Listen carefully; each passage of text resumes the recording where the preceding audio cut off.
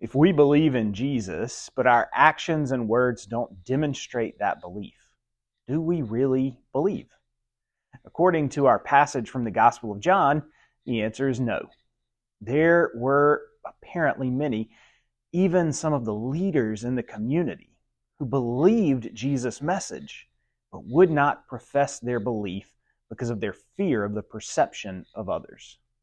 John's judgment of them is made complete as he writes, "For they loved human glory more than the glory that comes from God." In short, they were obsessed with what other people thought instead of what was right according to God. As we see Christians clamor for political power and politicians clamor for religious endorsement, we should be wary of falling prey to becoming those who love human glory more than the glory that comes from God.